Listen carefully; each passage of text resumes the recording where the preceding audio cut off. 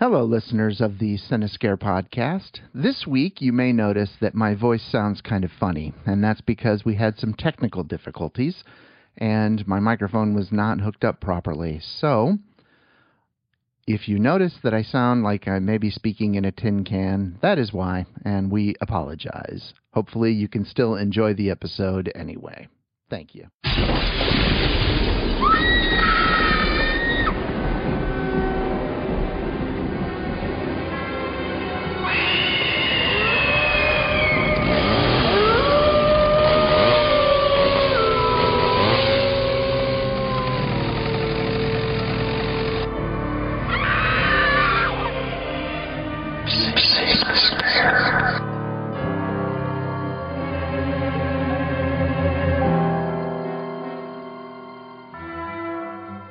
Welcome to the Cinescare podcast. I am one of your hosts, Matt Speak. And I am also one of your hosts, Joe Jans. I was literally spitting a whole bunch during that. Like saliva was just coming out of my mouth. I don't know what's going on. Matt, it seems empty in here. It does. You know? There's more room. Like I can stretch out, spread my legs, or stretch my legs and spread out. Yeah, that's what I wanted. We can spread our elbows and stretch our legs. Yes. We can do a little elbow dance while we're sitting here. We don't have. We can do the Charleston without kicking each other. I don't feel crowded. Yeah. And I have a feeling. I have a feeling. There will be very few mispronunciations this week of words. I would expect not. And I think there will be less faces being made while I'm trying to talk, you know? Less interruptions. Of course, it will still be rigged. Well, of course it'll be rigged, yeah. It's always rigged. You're against me. Against me. Against me. Yeah. Nobody. What? That's our nice, polite way of saying Mark's just not here. Mark is actually currently right now dangling off a ski lift at a ski resort that's already been closed for the weekend. Really? They were closed and he went there? No, it was one of his worst nightmares is that movie Frozen that I had seen years ago where the kids go on a ski trip and they're on the ski lift and they shut down the shut down the mountain for the weekend and they're trapped there, and that's his biggest fear. That's what Mark's doing right now. Oh, it's such a good movie. So much better than the Disney Frozen. Oh, yeah. Yeah. But yeah, no, Mr. Marc Biscati, Superfan, is not going to be with us this week. And so, which is perfect because we saw a movie that now we don't have to put up with a bunch of faces being made at us while we talk about it. And I think that, most people who listen to the show probably have seen this. If not, I highly recommend you do. And that is Texas Chainsaw Massacre, right? Yes, the 2022 Netflix continuation, I guess. I guess, yeah. I mean, because it's got an original character in it. Yeah, I mean, that's one that we need to hit. In fact, if we plan this better, and that brings me to one thing I did want to do in this episode too, either before we get to our theme or after, is talk about new releases coming out this year. Because if we planned ahead, we could have probably placed an episode on Texas Chainsaw Massacre franchise to coincide with the release of that movie, I guess. Sure. That might have been a good thing to do. But, I guess I wasn't expecting this movie to become quite as popular as it's been, just because there's been so many of them and there have been diminishing returns on all of them. And you want to talk about screwy timelines. The timelines on Texas Chainsaw Massacre are ridiculous. Yes. In fact, they don't make any sense at all. Like Halloween franchise equivalent of screwy. Yeah, well, it's almost that. Only it's almost like Friday the 13th, how they had somebody else in the Jason character, for one of the episodes. Roy. Only Texas Chainsaw, I think, has had a few different people be Leatherface. It will be interesting for us when we do it, because we're going to have to do it at some point, to kind of try to work through those timelines, I guess. Yeah. I will just briefly touch on it and say that I enjoyed it quite a bit. I had extremely low expectations, kind of like when a horror movie comes to network TV. Yeah. But this exceeded my expectations. I cheered. I was rooting for Leatherface in several occasions, just because the victims were so deplorable in my eyes. But yeah, I was surprisingly a fan of this movie by the end of it. I would gladly watch it a second or third time. Yeah, I mean, I definitely will watch it again. I think it's, I thought it was a fun film. I didn't think it was great. It wasn't anything great. No, it's not groundbreaking or anything. No, but I liked it. I had a fun time with it, and I was not expecting much because I'd heard, well, for one thing, Superfan didn't like it. Marc didn't like it. And he told us, oh, it's awful. Oh, it's terrible. And then I think you and I both watched it. It almost seems like at the exact same time because I watched it that next morning, I think. I had watched it actually either the same time as Marc or before Marc. I just didn't want to give my opinion until after he had voiced his, just to make sure he wasn't jumping on any bandwagons. So, he was in the camp of, I don't like this. This is garbage. And I was just in opposing camp. Yeah. He definitely didn't like it. But I guess, I don't know of his opinion, but I had also heard from other people online, because I'm in some different horror groups online or whatever. Different people had talked about it, and it didn't have the greatest buzz going on. So my expectations were way low. And when my expectations are low, that's probably the best time to see a horror movie, because you're just going to have fun then. All pretense is out of the way, as long as it's a fun movie like that one. If it's a horrible movie that is also like a slow burn that is, or whatever, is a chore to get through, that's different. This one is, 75 minutes or 80 minutes or something like that? I can't remember 81 minutes. Yeah, 81 minutes. And a good portion of that, of course, is credits. So really, you're talking about like a 70-something minute movie. So it was tight. It was, if this had been, and thankfully it wasn't, because I think we had talked before that a lot of Netflix movies tend to be a little on the long side, like they could use some editing. This one was just great. Yeah, I was just about to say, how many times have we brought up a timing issue on a movie that we watched where we've said the phrase, oh, if it was only a half an hour shorter, or if it was only, they just cut another 10 minutes out of it. This would have been a really good, tight story. And this one finally did it. Yeah, no, it was great. There were some things, that I didn't think were that, great about it. Obviously, but it wasn't trying to be anything other than just a slasher. That's really what it was. It came down to, you had some characters that the only difference on this one is that, unlike most slashers, you actually aren't really rooting for the people to get away, except for, I guess, maybe the main characters, but like the whatever, the meal for the slasher, the guy that, the people who are set up to just get killed, you really didn't care too much, because there was a little bit of a satire there. But I think that was done very well, because, in junkie horror movies where there's a kill just to have a kill and you really don't have an attachment to that character, or you don't care about that character, almost like a throwaway, they at least made these people so unlikable to a certain generation that they very quickly established a relationship. It wasn't a good one. Normally you would feel bad that all these people are getting slaughtered, but this time, they turned the tables on us, and we were cheering right along with Leatherface. Yeah. I thought the line, and there were some people that I saw talking about it online too. The line where one of the characters is like, "I will cancel you." I thought that was a little overboard. Like, there were some clunky stuff. It was a bit on the nose, yeah. It was a bit on the nose, yeah. There were a few things like that were just a little, oh God, and it took you out of it a little bit. But I mean, it wasn't that big of a deal, because it's already not something that you're probably looking at as being a classic. You know, it's just an entertainment, and for that, I thought it was pretty good.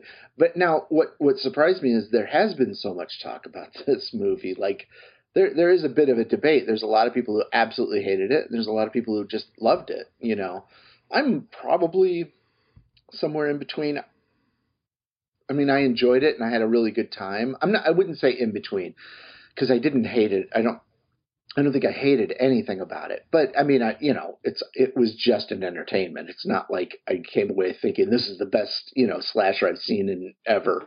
I just felt like, oh, this is a good one. This is definitely, if you're into this kind of thing, I think you'll be happy with it. I gave it 3.5 chainsaws, I guess, out of 5. Yeah. I gave it 3.5 too, I believe. Yeah. So, no, I did 3.5. And I think I said, what did I say about it? I just thought it was tight, little, well edited. There was good gore. It looked to me, at least, like it was practical effects. And of course that bus scene, I'm sure, if you haven't watched it yet, there's a bus scene that everyone's talking about that was a lot of fun. I almost feel like they could have gone a little bit further with that bus scene. I feel like they held back a little bit, and there was I think some of the argument on this online, and from what I've heard people going back and forth on, is that this was kind of ripe, not for parody, but for like to be more of a satire and lean into that a little bit more. And they kind of held back a little so it wouldn't be too comical. But there were some moments that were like perfect for it, because there were, you remember the scene, if you don't want to hear this, it's not a major spoiler, but it gives away a kill. So if you don't want to hear that, skip ahead a minute maybe. But there was a scene where Leatherface takes his chainsaw and goes through a guy, and then runs over with the guy still attached to his chainsaw and rams it into a girl who's standing against the wall. And then the chainsaw is making them kind of almost like they're humping with each other, and it was they only lingered on it for a few seconds. But I was like, if you'd stayed on it for a few more seconds, it would have been, it would have been really funny scene. It would have been better if they just stuck with it a little bit longer. But there were just a few things like that. I felt like they were kind of pulling back from some of the humor in it, which didn't make sense because that whole scene was set up to be kind of humorous in the kills.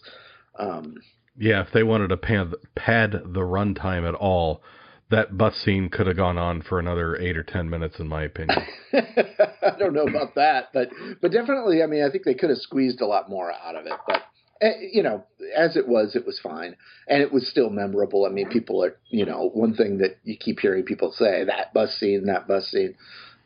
So I really enjoyed it. I thought it was a lot of fun. Of course, next week we're going to have to hear. Oh, we're going to get our asses handed to us in a week. Oh, my God, I know. We're going to hear, it was all terrible. Actually, he said, and he didn't do it, but he said he was going to record an audio review of it or something like that, didn't he? Yeah. He was, I think his intentions were to mail it in, but totally unnecessary, Mark. We'll catch up with you in 2 weeks. Yeah, no. You don't need to mail it in. I'm sure you'll remember all the reasons you didn't like it.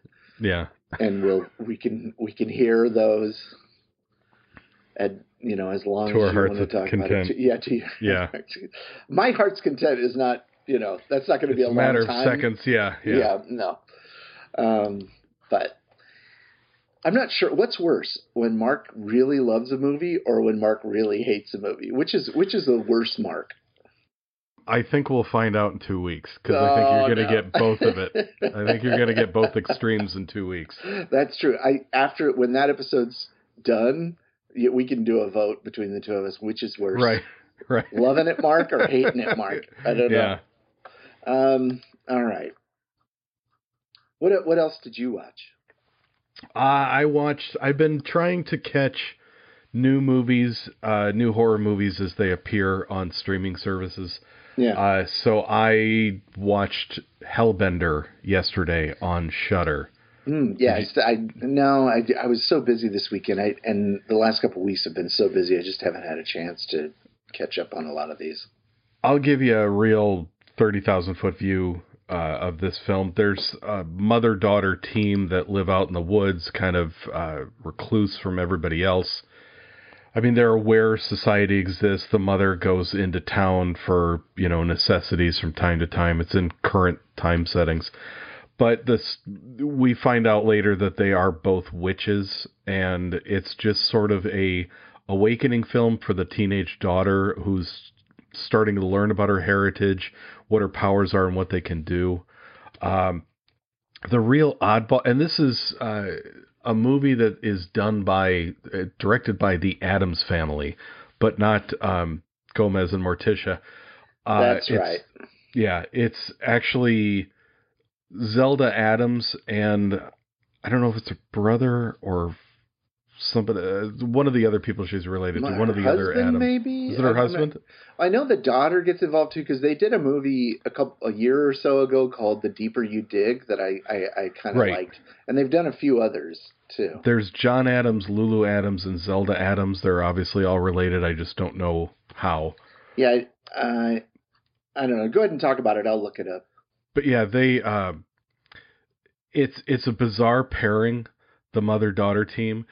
What I can't say if this takes me out of the film or if it drew me in a little bit more, but the mother-daughter team, they're in their own band called Hellbenders, and they only play for themselves. And every time they perform on screen, they do almost like a Ziggy Stardust type of makeup job on themselves. I mean, they really get into it. And they make up these real hard, fast songs that aren't very long. But there's like a good 4 or 5 songs throughout this film, which just seem like segues from one segment to the other, which I guess is a way to try to join all of the segments of this movie together. But I don't know. I think my final vote would be it does take me out a little bit. The movie's shot very well. It's cinematographically, and the color palette is gorgeous. There's lots of footage out in the woods that they live near. And it's very beautiful to look at. But the writing, I think, is what was holding me back on this one. It just wasn't really a very solid story. I mean, it's okay. It's an average film. It's certainly nothing to write home about or wake the neighbors, but it was okay. So anyway, that's a new film on Shudder called Hellbender. Yeah, it's John Adams and Toby Poser are a husband and wife, I believe, and their daughter Zelda Adams. Okay, so that's fitting because Toby Poser plays the mother and Zelda's the daughter. Yeah. And then, John Adams. Yeah. So and I think there's another Poser that's in it too. Maybe not in this one. Another Adams. Yeah. Well, there's Zelda Adams. There is. Lulu Adams. Yeah. Yeah. Well, Lulu's in the film. She's the girl that that Zelda befriends. Oh, okay. Yeah. So. But yeah, they have a few movies. There's Knucklejack, The Hatred. They've done quite a few just as a movie or as a family. So I always kind of root for them just because it's a family affair and they're just making movies based with whatever. I haven't read many articles about them, so I don't know exactly how they get funded for it and stuff. But I think it's just them doing it, and so it's kind of inspirational. Production quality is very high. Yeah. The Deeper You Dig looked great. But there are some things, there are some gaps in story and just some things that you can tell it's homemade and not in necessarily the best way sometimes, but yeah. But I like them and I like the movies that they made, and this one seems to be getting a lot of talk. So, and Deeper You Dig did as well. That was kind of the one that I think people really became aware of them. And I recommend that one. It's not fantastic, but I did like it when I saw it. I can't remember when I might have watched it for Shocktober in 2020 maybe. But anyway, anything? What else did you watch? I only watched one other semi-related film. This just came on Hulu called No Exit. Not so much a horror film as it is a suspenseful thriller. Yeah. There's a young girl named Darby who is in a rehab center, and she finds out that her mother just got taken to the hospital for like life-threatening illness or some sort. And she decides to break out of rehab to go be with her mother just in case she dies. And ends up stealing a car, driving away from the rehab, and she's in Utah somewhere. But they run into some hellacious snowstorm, and the road gets blocked and closed by the sheriff's department. And they open up like a welcome center or a visitor center for these people that until the road gets cleared out, they have to go spend the rest of the night there. And there's only a handful of people in this cast. There's Darby, and there are two other, like, I'd say guys in their 20s or 30s, and a woman named Sandy and an older gentleman named Ed, who you may know. His actual name is Dennis Haysbert. He's the guy that does those deep talking voices for Allstate commercials. Oh, okay, yeah. And while Darby is walking around outside in the snowstorm trying to get a signal on her cell phone, she notices that there's a van parked outside, and she can see there's a little girl that's taped up and gagged in the back of it.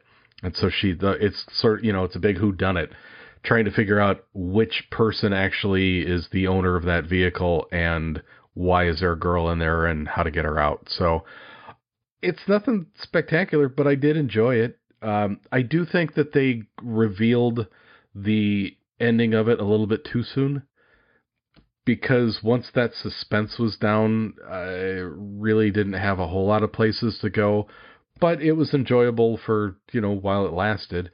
And I, of course, did like what most other people did. The minute I kind of figured out what was going on, I made my judgment of who I thought the killer was, and I was dead wrong, which I was happy about. So that in itself makes it enjoyable. So again, that is No Exit on Hulu, just came out. Yeah. Yeah, I'll have to check that out. There is another Hulu movie that I intended to watch this weekend called The Feast that looks pretty gruesome. I keep hearing from people that don't watch it while you're eating or whatever. But it's supposed to be pretty well done. It's kind of a slow burn until things go off the rails. But that one I've been wanting to watch, and I just haven't had a chance to. But I did. One thing I wanted to talk about is a show that wrapped up. I think it was its 5th season and final season, and that is the HBO Max show. It might be on. I think it's just HBO Max, called Search Party, and this one it's a comedy. So each episode, I believe each episode is only like 30 minutes. And it is really funny. It's definitely a dark comedy. It stars Alia Shawkat, I think is her name. And some other people that the one guy in it is recognizable to me, but the others, I hadn't seen them in anything else. But Alia Shawkat, she's the one who played she played Maybe on Arrested Development. Did you watch that show? Yeah. Yes, I did. And she's really good in it, but the thing about this show, actually there's 2 shows. I just remembered the other show I want to talk about. But the thing about this show is that it goes in all these directions that you're just not expecting, and it never in every season every season has kind of a thing that is what that season's about, but it all builds off of this one event that happens in season 1. And I don't want to say anything more about it, but it's a bit of a mystery in season 1. And then something happens, and this group of 4 people have to kind of get their way out of it. And it's really good. It's a great, it starts out as a mystery, a pretty good mystery, and then it's sort of a survival tale, and it is absolutely hysterically funny as well. It's I think one of the funniest shows on television. It's right up there with What We Do in the Shadows. It's definitely horror related, and some of the things they do are, I wouldn't say it's a horror show, but it's definitely some horror related things, and some of the seasons do come right down to almost being horror. There's one of the seasons, one of the characters gets kidnapped by this crazy person, and it definitely has elements of Bates Motel, or Psycho as well. But it just keeps getting crazier and crazier, and it's just hysterically funny. So I highly, highly recommend that. It's called Search Party, and you can find it. I believe it started out as a show that was on TBS or something like that, and then it moved over to HBO Max. So you can find all 5 seasons are available right now, and it's a very easy watch, highly bingeable. One episode just leads to the next crazy thing happening, and all 4 of these characters are absolutely hysterically funny, and they all have, there's secondary characters surrounding all these characters that are hilarious as well. There's characters that kind of come in and out, and they sometimes have something to do with the main plot, and other times they just check in on them, and it's always something funny. So I definitely, I'd love to hear your take on it, because I think it's just really, really funny show. So that is, again, Search Party on HBO Max. And then another show that I've been watching, and they're in the middle, I believe, of season 3 right now, and that is M. Night Shyamalan's Servant on I guess it's, what is it? What channel? Oh, Apple TV Plus. And trying to describe what the plot of this show is very difficult, because I don't really know exactly what's going on. I just know that I have to watch it every week when it's on, and Michelle and I are just fascinated by it. But if you were to ask us what's really happening and what the plot is, I honestly don't know. I can't. It's so nutty. I can't quite figure it out, but it's so much fun to watch anyway. To me, I'm really enjoying it. But basically, what it is there, this couple starts out, relatively affluent couple in New York City. He's a chef, and she's a host of local news or whatever in New York City. I believe it's New York. And they have a baby, but the baby is a doll. It's not a real baby, but they're acting like it's a real baby, because their baby had died. Their real baby had died, and the mom, played by one of the daughter from 6 Feet Under, and she's into this really unhinged performance. It's quite good. She has kind of lost it, and so the husband plays along as though this doll is really their baby. And then one day she wants to hire a nanny for the baby. And Rupert Grint is also in it from Harry Potter. He played the sidekick on Harry Potter. I can't remember the name of the character now, but the redheaded guy. What was his name? Did you watch the Harry Potter movies? Yeah. Why is that name slipping my mind now? Rupert Grint is the actor, and Harry Potter's best friend. There's Hermione, Harry, and Weasley. Ron Weasley. Ronald Weasley. Yeah. Anyway, he's in it, and he's really good. I never thought of that guy as being a great actor or a very good actor, but he's really good in this. And he has a bit of an unhinged performance too, but in a different kind of way. But they all are kind of playing along with this idea that this doll is real. So she wants to hire a nanny. She's like, I'm so busy, I can't take care of the baby, and all this. They're like, what are we going to tell a nanny? But they go ahead and go along with it. They're just basically appeasing her so she doesn't lose her mind completely. And all of a sudden, out of nowhere, they go in, and the crib, there's an actual baby in the crib, like a live baby. And there's no explanation, where did this come from? And they realize the nanny that they hired must have brought the baby, but this nanny has all these crazy mysteries going on too. It's a really bizarre movie or a TV show. I'm not even sure if there is a mystery at the heart of this, like if that's the point. But I don't know what the point of the show is. I just know that I'm really enjoying it. And when they have a season on, which they do right now, we're in the middle of season 3 right now. We don't want to miss this show. And after it's over, we have no idea what just happened. We're not quite sure what it all means. We don't even try to like piece everything back together to the beginning, because it's just kind of going almost stream of consciousness in a way. So, but I do recommend it if you're open to the idea of something that is very mysterious and you not necessarily care if the answer at the end is going to be all that appealing or not. I have no idea if it will be. It could be when they finish this show, the ending and all the mystery, whatever is solved, might just be completely disappointing. I don't know.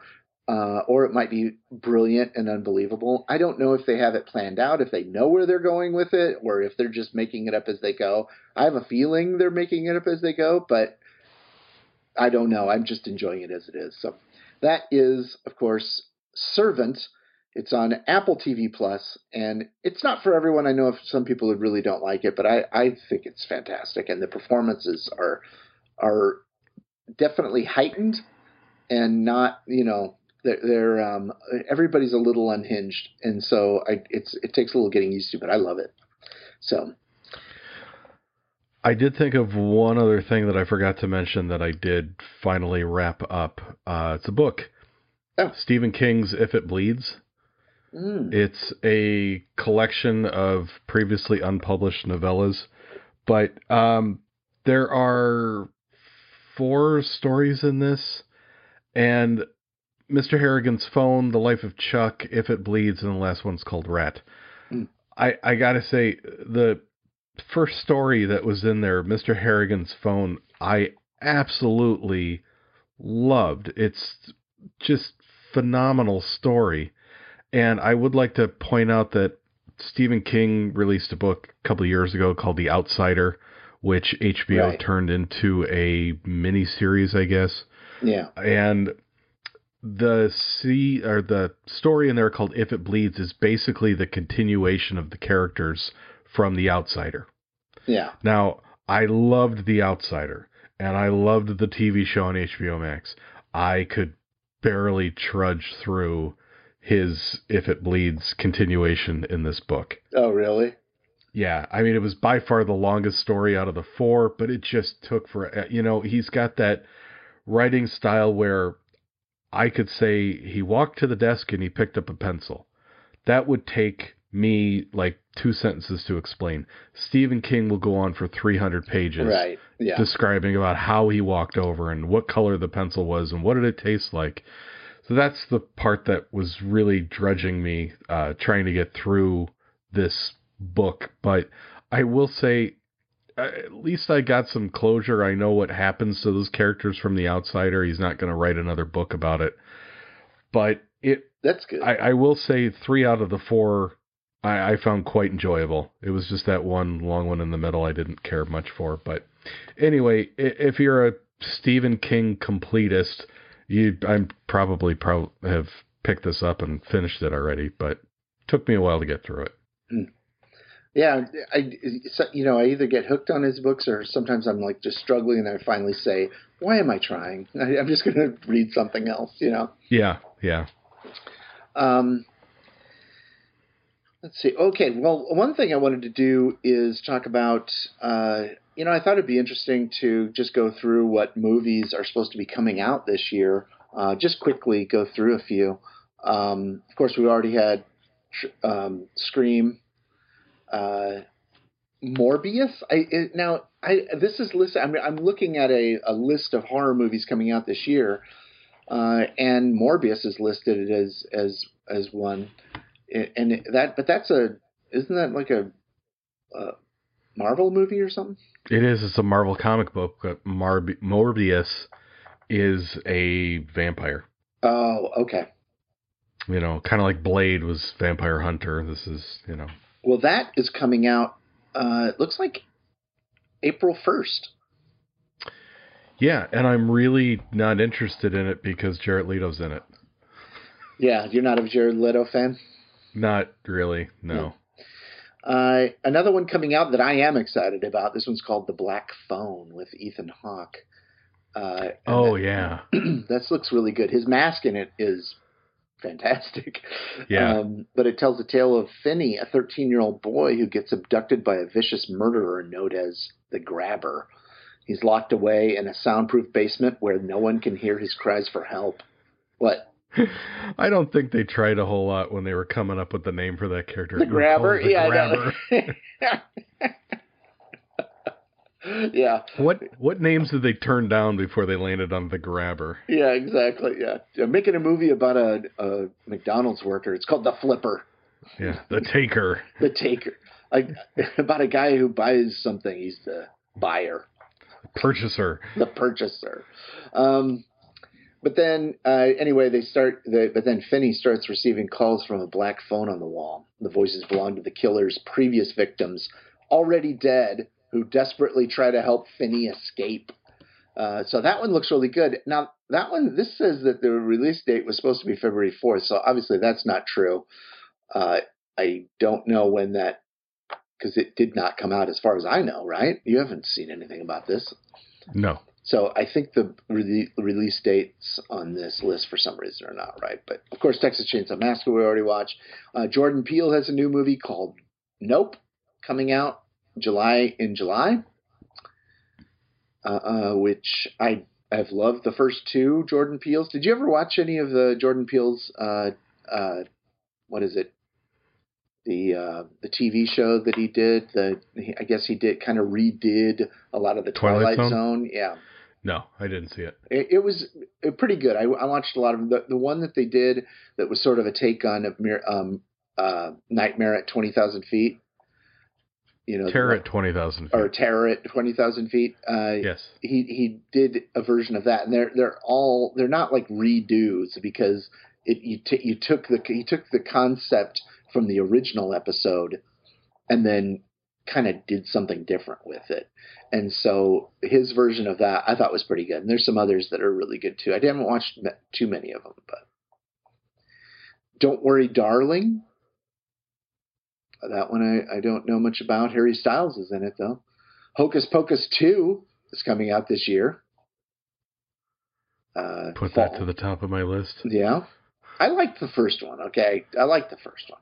But I do think it's a little odd that they're releasing a sequel so many years later. But there's a movie called Dark Harvest that's coming out. It is a film set in a small Midwestern town on Halloween 1963.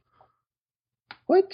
October Boy is an apparition who surfaces from the cornfields each year and heads to town with a butcher knife in tow, where he's hunted down by the townspeople in an annual event called The Run.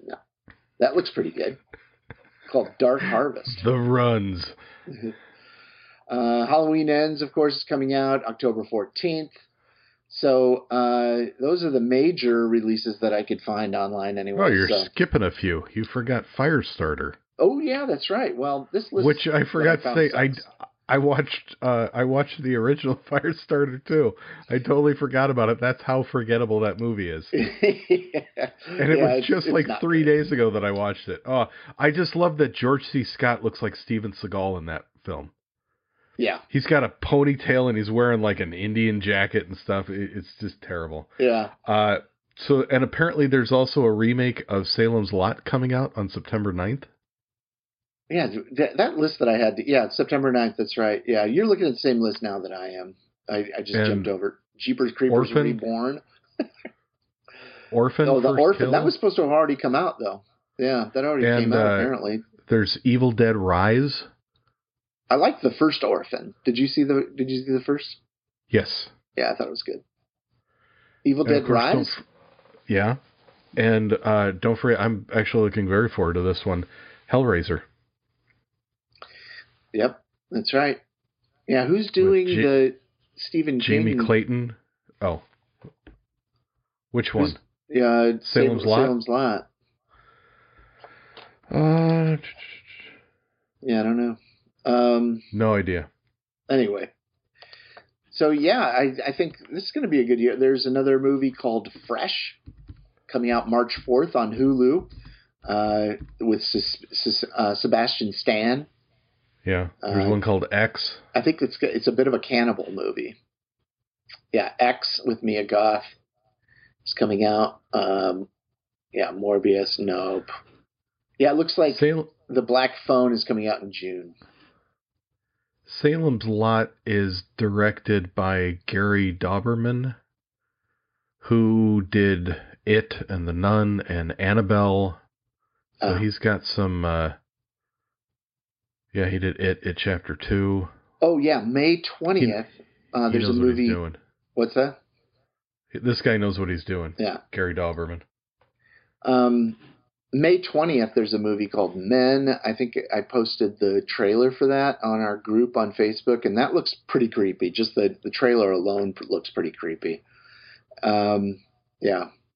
So there will be some good... And of course... Oh, yeah, that's got... her name's Alex Garland is in Men. Yeah. She was in the last season of Fargo on FX Network. Absolutely loved her. Was that the nurse? She played what? She played the nurse. Is that the one with Chris Rock? Yes. Yeah, I think we only watched maybe 1 or 2 episodes of that season, and we never got back to it. That was bizarre. I loved every single season of Fargo. Oh yeah, I love the previous 3 seasons I saw, but yeah, Hellraiser. Of course, that's going to be played. Pinhead's going to be played by a woman in that one. Yep. Bodies, Bodies, Bodies. No release date yet, but good title. Yeah. And Ari Aster, director of Hereditary and Midsommar, has a new movie coming out called Disappointment Boulevard, which is starring Joaquin Phoenix, Nathan Lane, and Patti LuPone, among others. Wow, what a cast! But I'm not sure if it's horror or not, but I'm assuming it is if it's on this list. But it has no release date yet, so don't know if that's even happening this year. Evil Dead Rise is going to be on HBO Max at some point in 2022. So there's plenty to look forward to, Joe. Plenty for us to check out. But unless you had something else to say. No, I just keep looking at this list that Salem's Lot's coming out on September 9th. Yeah. Yeah, this fall, I think. And of course, most of my favorite horror movies are ones that don't even show up on those lists at all, and they just pop up either on one of the streaming services, or they just pop up and you weren't expecting them. So our theme this week. Yeah. I think I was going to say you forgot the Munsters remake. Oh, the Munsters. That one did not show up on any of those lists. Yeah, and there is also a remake of, although these say release dates TBA, so who knows if they're coming out in 2022 or not. There's also a remake of The Haunted Mansion from Disney. Oh. All right. Firestarter, Crimes of the Future. I never saw the first Haunted Mansion, but with Eddie Murphy. Yeah, I never saw it. Yeah, it was okay. Yeah, didn't miss much. Okay, you were saying, Joe, you decided this week that since we didn't have the Superfan with us, we would do Hereditary as our theme, kind of going over, and I think we have decided that we'd like to go through some of the new classics of recent times. You know, in the last we often, you know, you get caught up in doing classic films from 20 years ago, 30 years ago, whatever, and before. But there are some movies that have come out that aren't just, you know, really good movie that we recommend, but are classics, possible masterpieces, movies that are going to be considered classics in the future. And Hereditary is definitely one of those. You know, for in our opinion, right? I know not everybody loved it. Our guest from last summer, the author Patrick Ruman, did not like that movie, and is more than willing to tell everyone he knows that he doesn't like that movie. He didn't like Midsummer either, which I would have gladly thrown into the same category as a classic. Yeah. By the way, he does have, for any of you out there who did read his book that we, you know, interviewed him about last summer, he has a new one out now. What was the name of that one last? Some Place So Wicked, I think, was the one that he wrote that came out about the time we interviewed. He's just constantly writing, and he turns them out really quickly. So he's got a new book out now called not A Place. It's called The Adirondack Witch. And I don't know much about it. I don't know much about the plot. I haven't started reading it. I haven't read it yet, but it has done really well. It's a top 10 bestseller in all of Amazon, I believe, or maybe just horror. But that is, you know, a lot of times these guys will come out and say, "Oh, this is a bestseller" or whatever. But you look at what category it is, and it's like ghost stories with pajamas or something. You know what I mean? Like they have like such a narrow category that they have filtered through to say, "Oh yeah, it's a bestseller. It's number one in ghost stories with, you know, Fozzie Bear." Right. But in this case, it's actually top 10 horror books on Amazon, and it's in the top 10. So I don't think it's hit number one because it's in competition with a couple new, like a new Stephen King book and something else. But it's done very well. So at any rate, you might want to check that out, The Adirondack Witch, but don't listen to him for advice on movies. Anyway, so that brings us to Hereditary. So I know, Joe, this was your choice, right? Or is this considered a choice, or we just decided to do it? It's considered a choice. I mean, I'm consciously always looking for another reason to watch this film. I enjoy it that much. And like I've said a million episodes, or at least 38 episodes, I rate movies on rewatchability, and I can watch this continuously. Yeah. I think this time is my first rewatch, actually, to tell you the truth. I don't know what took me so long to get back to it because I loved it, but my first experience watching this was not a good experience. Actually, I take that back. This is my second rewatch because I did rewatch it soon after it started streaming, which it streamed very quickly after it was released in the theaters, I believe. But I saw it in the movie theater, and it was horrible. Like there was 3 guys sitting like in the very front row who were like laughing through the movie and talking through the movie, and everybody was trying to get them to shut up, and they were just being trolls. So finally somebody went and got somebody to come and tell them to be quiet or leave, and they left. But the door to the theater, the movie theater that I was in, wouldn't quite latch closed. And so you'd hear, and there was a giant, some Jurassic Park movie must have been coming out at the same time, because there was a giant dinosaur right outside the movie theater that I was in, and the door wouldn't close all the way. So this giant, you know, dinosaur figure that they had out there, of course, is going to be camera central, people coming in and wanting to take photos with it. So people are screaming and laughing out in the hall every time a movie is released or lets out.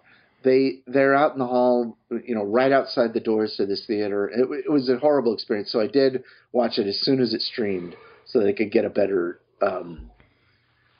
feel for it or whatever. Because it's certainly not the kind of movie you want to watch with in those circumstances. It was the worst circumstances ever. So I can honestly say when I rewatched this again last week, it was, 4K Blu-ray in the basement, lights completely off. Yeah. Watched it totally by myself because I can't stand it when I get questions asked during a movie or interrupted. This is just that kind of movie I'd be totally fine with watching on my own entirely. I don't need to experience it with anybody else. No, it's not it isn't one that you need to experience with anybody else. And it's just so, I just was reminded how great this movie is watching it. Except for, what's his son's name? Peter? I hate how Peter cries. I didn't have a problem with it. It drove me nuts throughout the whole movie. Every time he cries, it's just like, can we pick a different cry? Who directed this? I didn't have a problem with it at all. It was very believable. It was effective and believable. It just irked me. It was like fingernails on a chalkboard. Yeah, no, I didn't. I mean, I didn't notice anything like that. But I think just the performances in this are just insane. The dad, Gabriel Byrne, he's so good in this, and it's so hard to play a part like that, where you're not doing. And this is what was funny about the way Patrick Ruman, the author, what he was talking about. One of the things that he'll always bring up about this movie when he says he doesn't like it is the way the dad drives him crazy. Like the fact that the dad was so kind of lukewarm and wishy-washy and wasn't I'm like, but that's the point. That's this family dynamic. Like, you can't have a movie like this and have everybody handle everything exactly the way, the best possible way. If it's going to be an interesting movie, you have to have people handling loss and grief in their own ways, and they all do. They all have the son basically just stays in bed all the time and has panic attacks.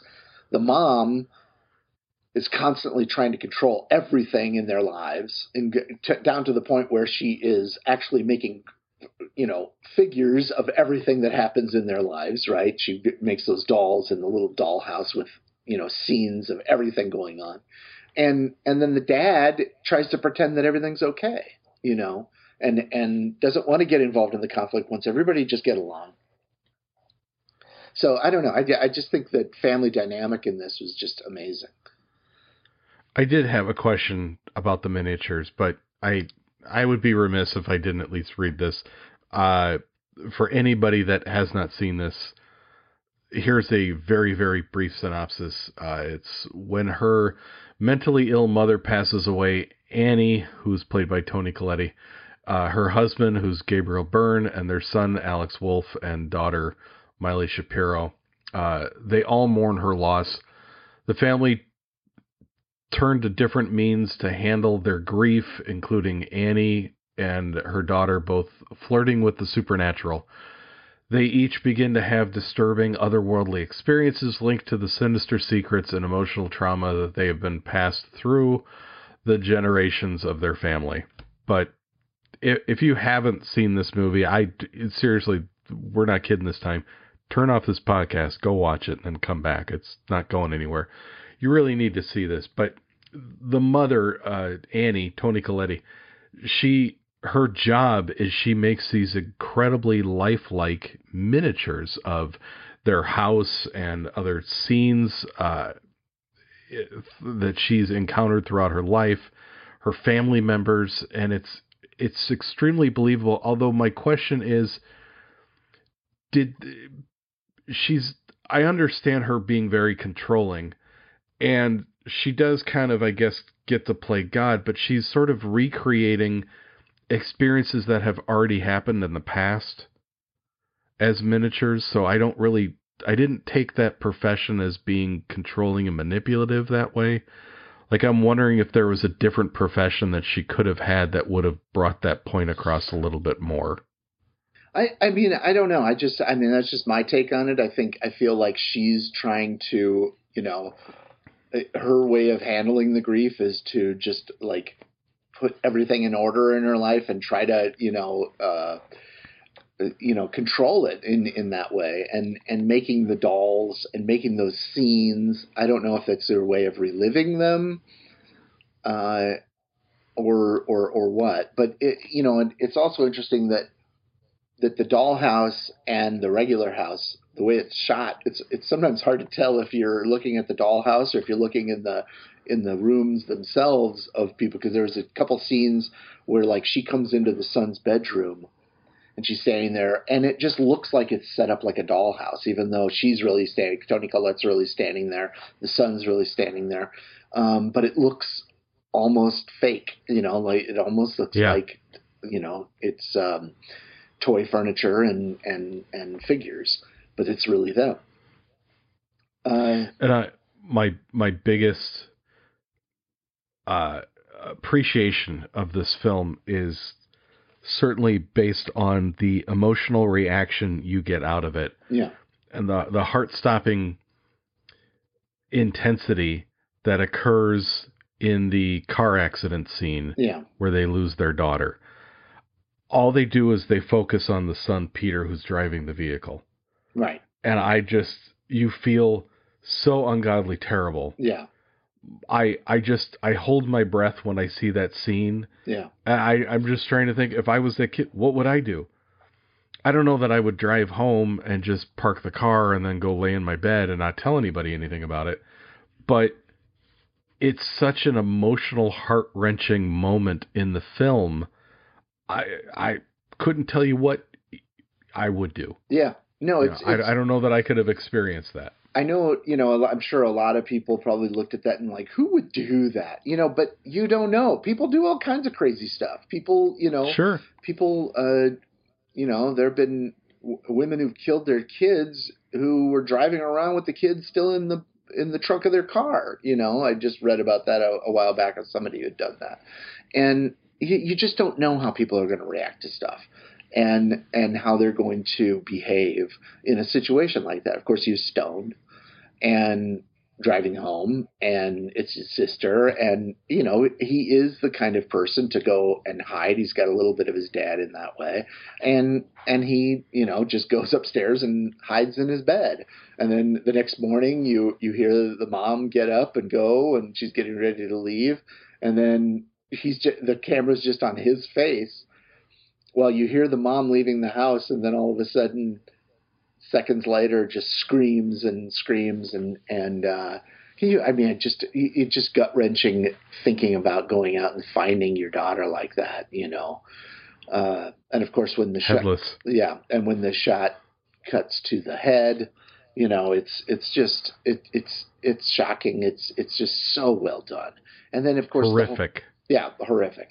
And then, of course, there's just so many creepy scenes, with the woman across the street. Like at school, he's sitting there and he looks across the street and he sees that woman across there. Peter, I release you. Yeah. And just so many. And there were a lot of shots like that, those slow zoom-in shots, where they pull the camera in. And that reminded me a little bit of...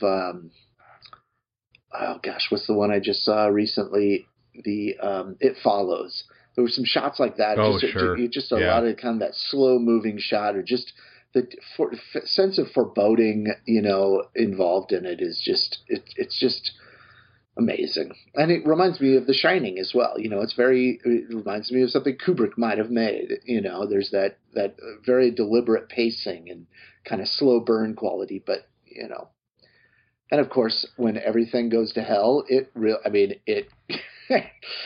to hell. It goes to hell. Like you definitely, it's not a subtle ending at all. Like it, and it's big, takes big swings. I just love it. I think it's an absolute masterpiece of horror. I still giggle the first time I see the mom up in the corner of Peter's room towards the end of the film, and she just sort of swims away in space. Yeah. And it's so creepy. It's such a unnatural. Because there's no noise to it. Yeah, it's like they turned the volume down completely, and it just makes it that much creepier. It's almost like the spider walk in the spider walk scene in The Exorcist or the director's cut or whatever. It reminded me of that. It's so unnatural and almost in a way fakey looking, but it works because it's just creepy. It gives you the creep. It's so unbelievable, like you could almost buy it. Right. Exactly. Yeah.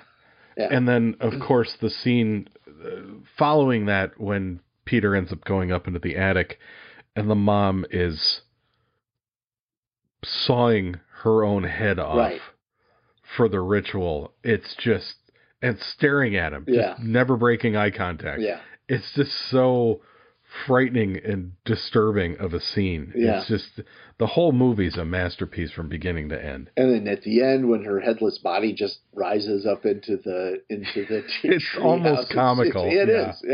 It's amazing. It's just and it just somehow, when you talk about any of those things, you do almost laugh because it's so ridiculous. But in the world of this movie that Ari Aster's made, it works. I mean, when you talk about that scene of her kind of swimming out of the room or her headless body floating up, there's just so much ridiculousness to it. But it's just you believe it when you're in it, or at least I did. I imagine the people who didn't buy it just found those things unbelievable and couldn't, get past it maybe, but I don't know. And I love the audio tick, the audicule tick. Oh, the noise that the daughter makes becomes almost the telltale heart aspect throughout the rest of the film, even beyond her demise. And they keep hearing it at different times. Throughout the house, and it's just creepy. And when Peter basically beats the living daylights out of himself in the middle of class, just that whole class, I guarantee you, is in therapy still today. Yeah, definitely. Oh such a good scene. Yeah.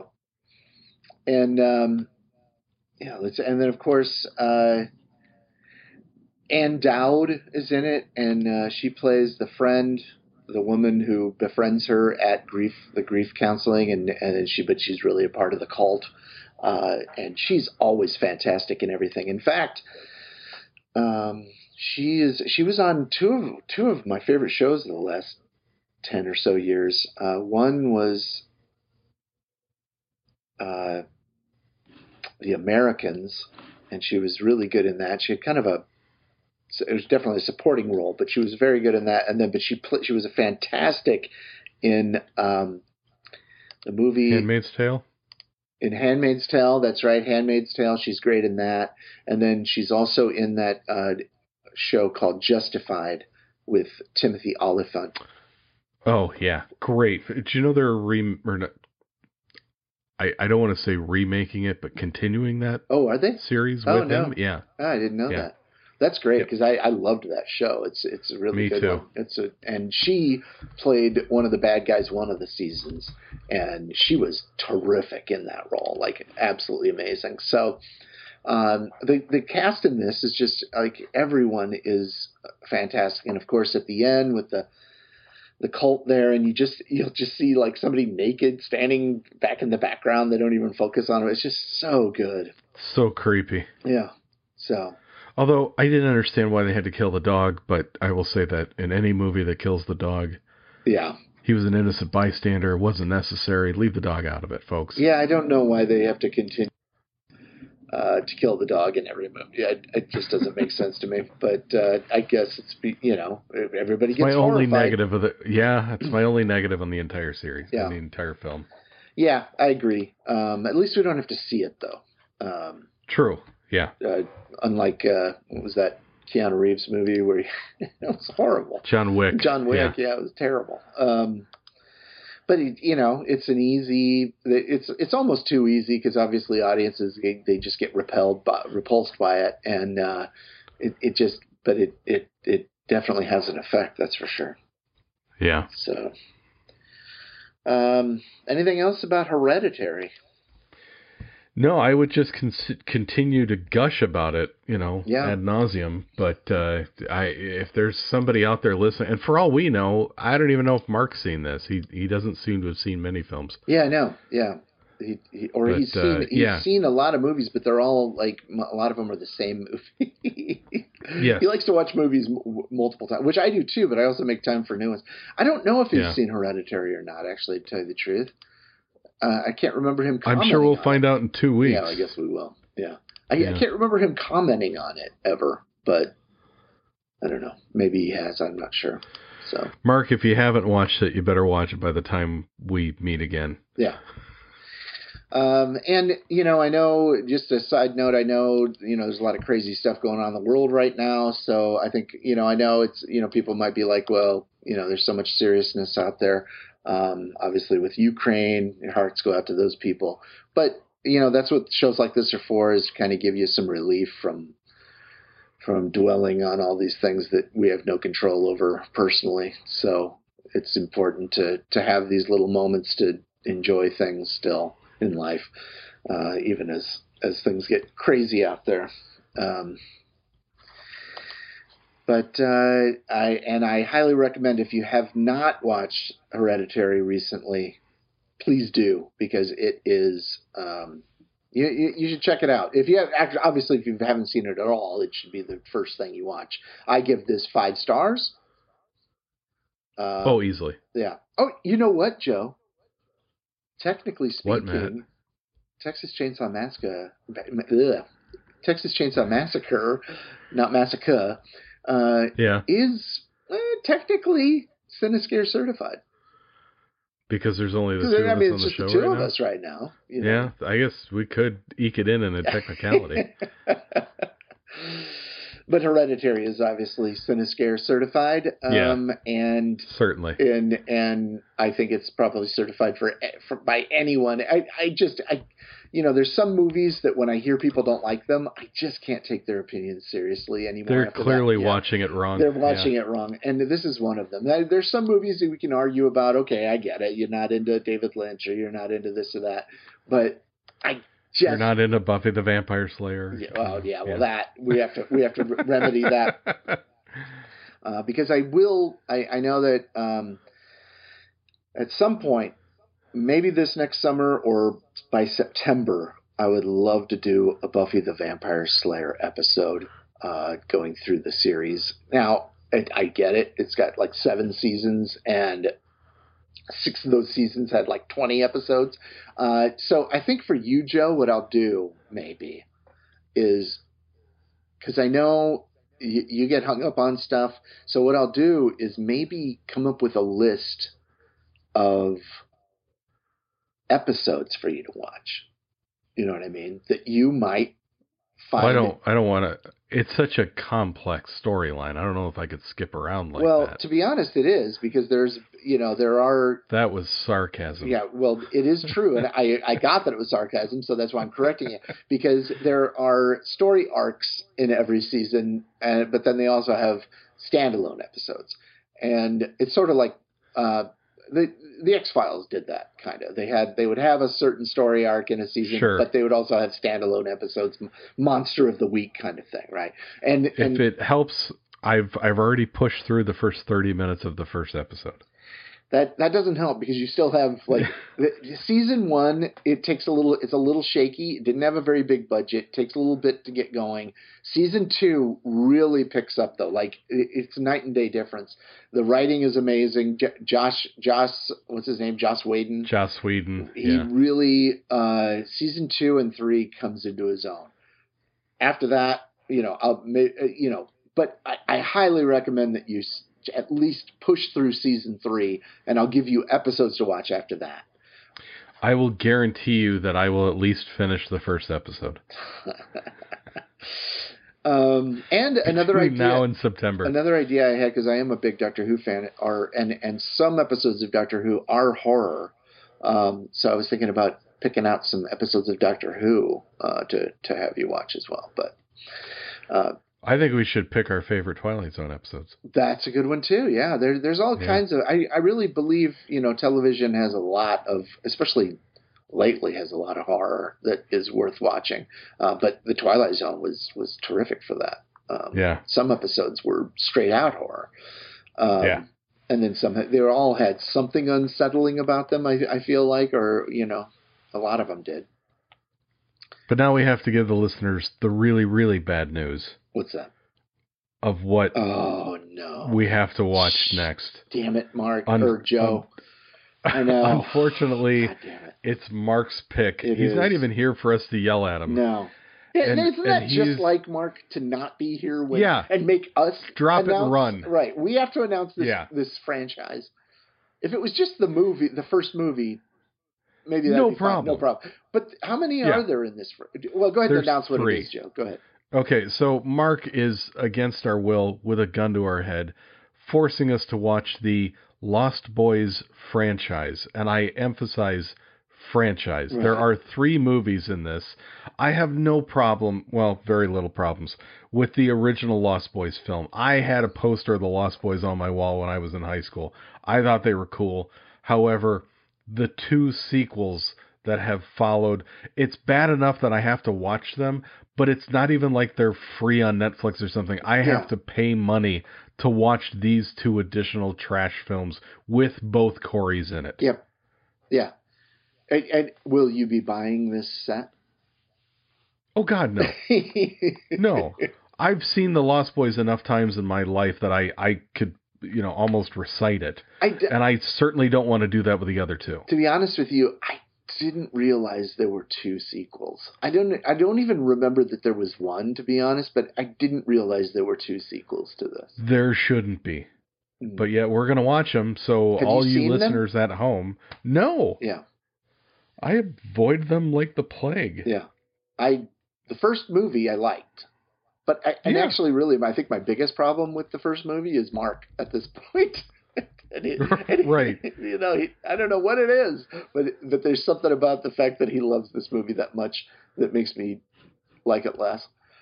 But, unfortunately, we are going to have to shuffle through.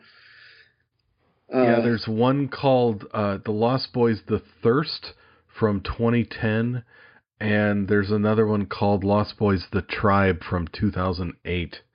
Just the names sound terrible. So those are...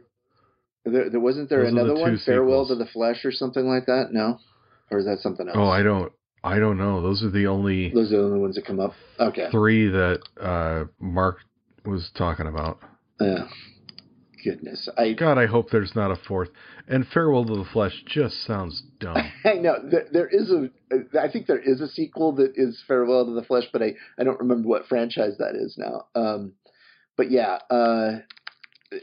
unfortunately, okay, let me see. Lost Boys. That's Candyman. The Thirst. Oh, is that it? Oh, that's right. Candyman, Farewell to the Flesh, right. Yeah. I should have remembered that. No, so thank God. It's just those 3 Lost Boys movies. Oh my God. Is Corey Feldman in both of the sequels? Yeah, he is. Or at least the 3rd one. Oh, Corey Haim is in the 2nd one.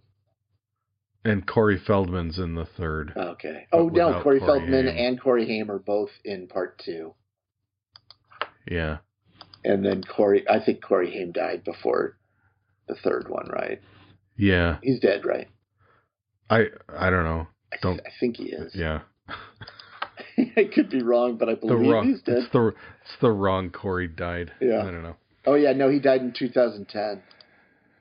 Oh, yeah. Okay. So, well, it's been a rough day for Mark, I guess. Otherwise, it would have been an exceptional film, I'm sure. Yeah, if he hadn't died. Yeah, they were both in it. Yeah. Although Tom Savini's in it. Is he?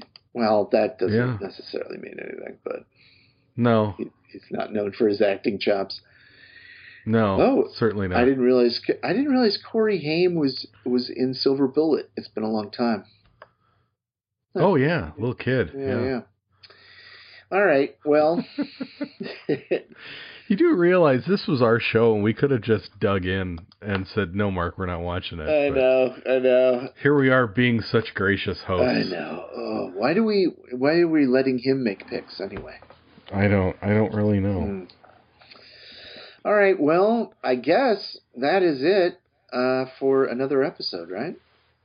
Yes, it certainly is. And for those of you at home, please listen, download, rate, and review our podcast wherever your podcasts are downloaded from. And don't forget to check us out on all of the interwebs and social medias out there. We're even on the TikToks, and we'd greatly appreciate some feedback and some ratings. Yeah, and please chime in on our Facebook group.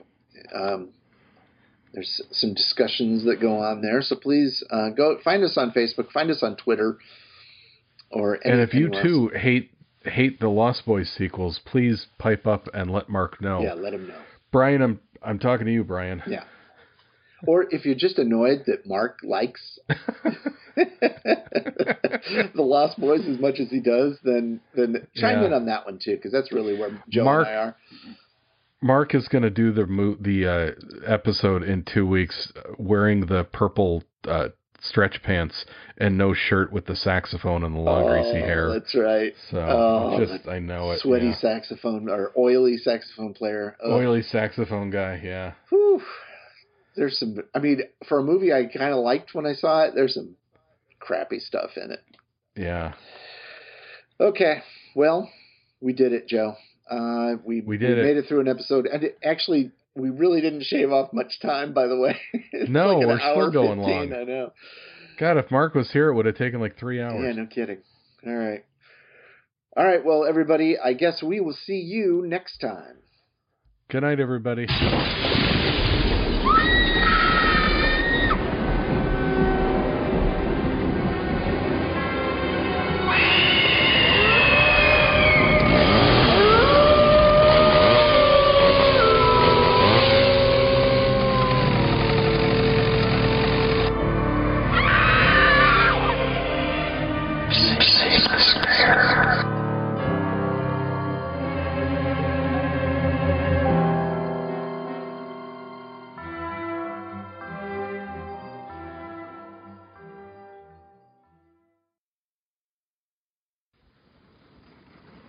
Hi, I'm Mark Piscati, and welcome to the podcast Cinescare.